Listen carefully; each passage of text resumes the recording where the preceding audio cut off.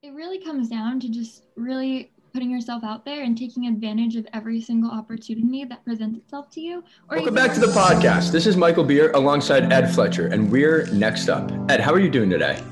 Doing great, Mike. Thank you for asking. So, our guest this week is Madison Brenchek. She is an incoming summer analyst at JP Morgan, which is a pretty cool internship. And she's also a junior at Holy Cross as well. So, Ed, do you want to get us started? Yes, absolutely. So, Madison, the first question we ask people when we have them on our podcast is what inspires you to make yourself next up? Thank you so much, first of all, for having me here on the show today. It's such a privilege to be here. But for me, what inspires me to make myself next up is really just looking forward to how I can improve myself every single day. Looking back on the progress that I've made and the things that I've been able to accomplish has propelled me forward and has really allowed me to see what new feats and what new things I can work towards to keep improving and keep being the very best version of myself every single day. And in addition to that, it's also really important to surround myself around all the people in my life that keep me motivated and inspired. It's really important to make sure that the people around you are always propelling you and further pushing you in that direction that you want to be in. Yeah, I think that's very important because a buddy of mine actually runs a podcast as well, and he had the CEO of Morning Brew on his podcast. And for everybody who doesn't know what Morning Brew is, it's an early morning newsletter, kind of about the markets and business related. So the CEO of Morning Brew said that it's really important to surround yourself with people who are smarter than you, because if you're a 9 out of 10 at something, but you hire somebody who's a 2 out of 10, or you surround yourself with somebody who's a 2 out of 10, you're kind of complimenting that person. But if you're a 2 out of 10 at something and they're a 9 out of 10, they're complimenting you. So it goes back and forth. And I think it's a very important concept to understand. Exactly. Yeah. What were some of the steps that you took to obtain this internship? Where did it start? It really comes down to just really putting yourself out there and taking advantage of every single opportunity that presents itself to you, or even ones that you have to go out for and seek for yourself. Being able to sign up for anything or any speaker or event that's happening at your school, that's really the best way to just jump in with the first step.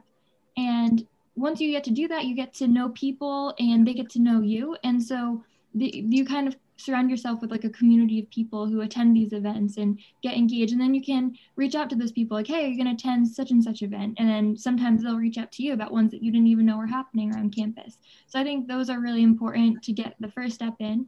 And then after that, it's really important to just make yourself stand out in those by asking questions and having the people that are leading the events start to notice your presence there.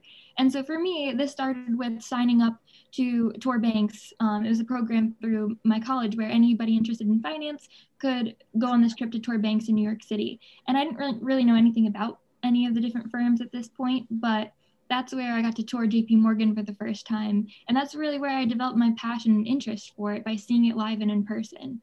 So that's really the best way to get your foot in the door with that. And then it gives you something to talk about once you start really meeting these alumni or developing your network.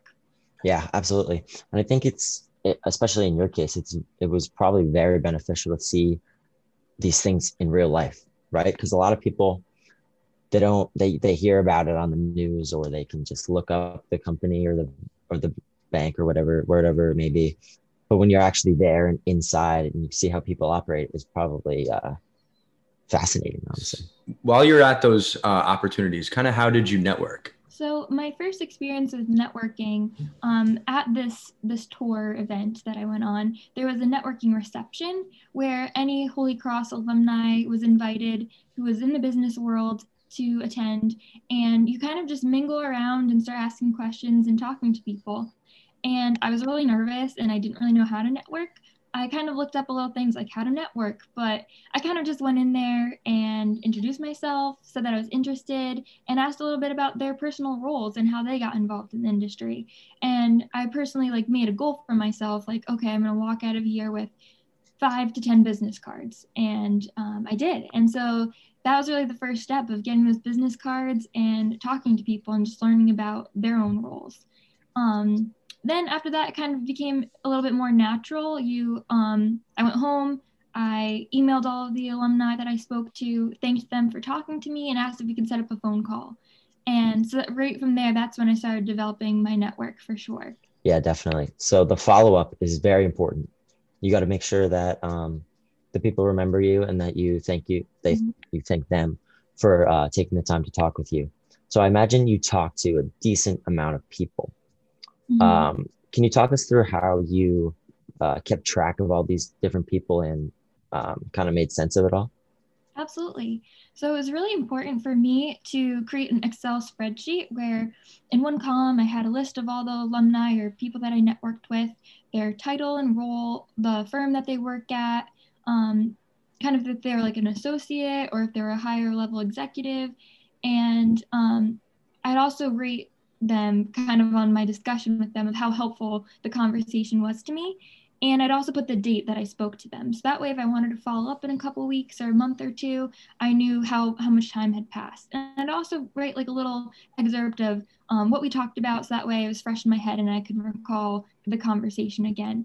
And this was extremely beneficial. I recommend it to anybody who's trying to network because then you can see how many people you've actually talked to if you're trying to hit a goal. My goal was from October to December to speak to 50 alumni. And so that way it keeps you on track and guided in that way. And so that was really important and also really helpful to see exactly, again, which people you wanted to go back and talk to again. Right. And so all this stuff is really kind of overwhelming, especially for our listeners and people who really don't have the networking skill set that you have or some other interns have. So how do you even start all of that? Like, what's the best way to go about it? It seems really daunting and scary at first. I know I was extremely nervous when I was trying to make that first phone call, but really that's just it. Just having the courage to call someone up and just talk to them. And they're all super helpful and they were in the same position as all of us. And so that made it a little bit more easier, but all in all, just really sitting down, taking the time, and just going for it. And that first call, yeah, you might stumble, you might ask a silly question, but they're going to help you through it and they're going to guide you, and you can ask them for tips to improve for the next time. Yeah. I'm just going to ask you one follow-up question to that. Mm-hmm. Say you make your first phone call. It's just an alumni. What is your first question that you're going to ask them? If it's like an associate or someone, when I was just starting off, I just kind of simply ask them, like, what is like your day-to-day job like? Like, what do you do pretty much every day? And that was a good introduction question because it's easy to talk about. You know, people like to talk about themselves and their Yep. job. So it kind of defers the tension off of you and onto them.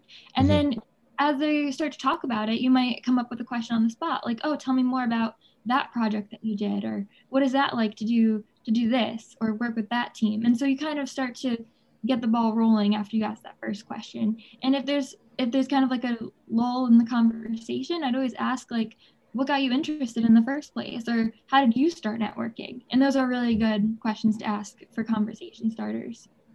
Cool. Yeah, I think that's definitely the most important thing. Just people love talking about themselves, and you can get people talking for minutes, hours, days, literally days. So Madison, how rigorous was the interview process? Because I know that that's something that people kind of worry about going into it. Definitely. It's really important to be prepared for the interview process. There are lots of steps, but you shouldn't worry too much about it. As long as you're prepared, you'll do absolutely fine. My experience is a little bit different since it was virtual this year due to everything going on with the pandemic. But there's certain different phases that you go through. So applications opened on July 1st. That's when I submitted. And a side note is I highly recommend that you get your application in the day, if not the day, then the next day that it opens, because most of them are on a rolling basis. So the sooner that you apply, the sooner they're going to see your application. So I highly recommend that. And so that was July 1st. And then a couple days went by and they said, oh, like now please complete your virtual resume. And it's just a few short questions about yourself, kind of why you're interested, why the firm. And so it gives you a chance to really practice those speaking skills. It's like a higher view format. And then after that, they invite you to complete a like plyometrics kind of like brain games scenario. And it took like 30 minutes, but you can also send that to all of the firms or banks that you apply for. And then after that, a couple weeks went by, and it was really important during this time to be actively applying to everything. And most banks and firms offered different leadership days or different workshops that you can attend or seminars. And so by doing that, it really showed an extra demonstrated interest and kind of increases your chances of being pushed to the next round. So I'd sign up for as many of those as I could possibly do.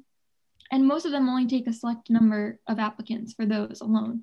So that already narrows down the applicant pool. And so by doing that, I was able to get one of the fast track programs through JP Morgan. And it was the Winning Women. They also have one for diverse candidates as well. And by doing this, it kind of accelerated the entire interview process. And by doing it, if you got accepted into the Winning Women leadership program, then you got to do a super day at the end of it. And a super day, if people are unfamiliar, it's when you have final round of interviews, and there's 3 to 5 interviews back to back, and they're all pretty much 30 to 45 minutes. And they're from a different range of interviewers. They could be an HR person, an associate, an MD, or an executive. And it's kind of to test all different sorts of ways that you think through things. So there'll be behavioral questions, technical questions, etc. And so I was lucky enough to land a super day, and I had about a week and a half to prepare. And it wasn't as technical as I expected it to be. This was, again, an asset management role, so it wasn't anything like investment banking or sales and trading. So there weren't too many tricks and brain games to work through. It was more just about me and like why I'm passionate about the firm. And so it kind of went very smoothly. It was very conversational, and they really just wanted to get to know you as a person.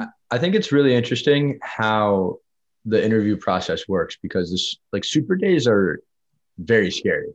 Definitely. But I think it's good to definitely be prepared for sure. So how did you prepare for the technical stuff and kind of I know you said you didn't have a lot of technical stuff, but I'm sure you had a little bit. So how did you prepare for that? Definitely. So I would often use different resources like Wall Street Oasis or different research guides that kind of put together like common questions or common brain teasers to work through and practice.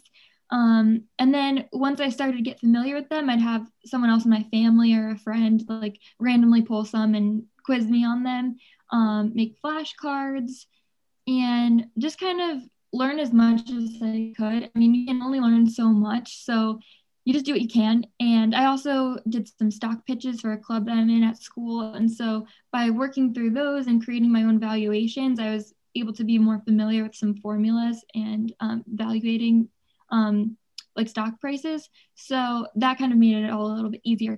And I would print those out and take those with me if I had an in-person interview. Yeah, I think it's cool. So for the listeners at home who aren't exactly sure what Wall Street Oasis is, can you kind of touch on that a little bit? Yeah, so Wall Street Oasis is a fantastic resource. There's videos, there's printable like research guides. It has tons of like questions that are most commonly asked on interviews, and even some more difficult ones. I feel like it's better to be over-prepared than under-prepared. So making sure to read through those is really helpful. They have a podcast for Wall Street Oasis where they talk about different like random ideas or random things in finance, so you can get familiar with some things that you might not know already. And it's just a great guide. It's a website. Just feel free to go on. Everything's free. There are some courses that you can pay for as well, but definitely check it out. Yeah, awesome. I think anybody looking for an internship should definitely check out Wall Street Oasis. It's definitely a great guide to finance for sure. Awesome. So Madison, say you're in an interview. They ask you a question. You have no idea what to say. What do you do? So it depends, sometimes they're looking just for you to think through the question and just understand what steps you would take to solve something. So sometimes it's better to have an answer even if you're not 100% sure. In those situations, though, it's important not to just make something totally up. Make sure that you're always familiar with the markets in general, so you kind of have an understanding and some direction to lead. It's always important to have an opinion on the markets, an opinion on what's going on in the world. It shows that you're intellectual and that you're invested. So always make sure to have an opinion. But if it's a question where you're trying to calculate something or you just genuinely have no idea, it's better just be upfront and say, I'm very sorry. I don't know the answer to this question, but I will certainly get back to you about it, or I'll certainly do some research on it. And to do that and say that and then go back and actually find the answer and follow up shows a whole lot about the person that you are and your dedication. So in that sense, it's very important to just be upfront and honest when you don't know something. Yeah, and employers can even be impressed by that. Like you Definitely. have the courage to say that you don't know, and that's totally fine. Like you can learn these things, and they know that.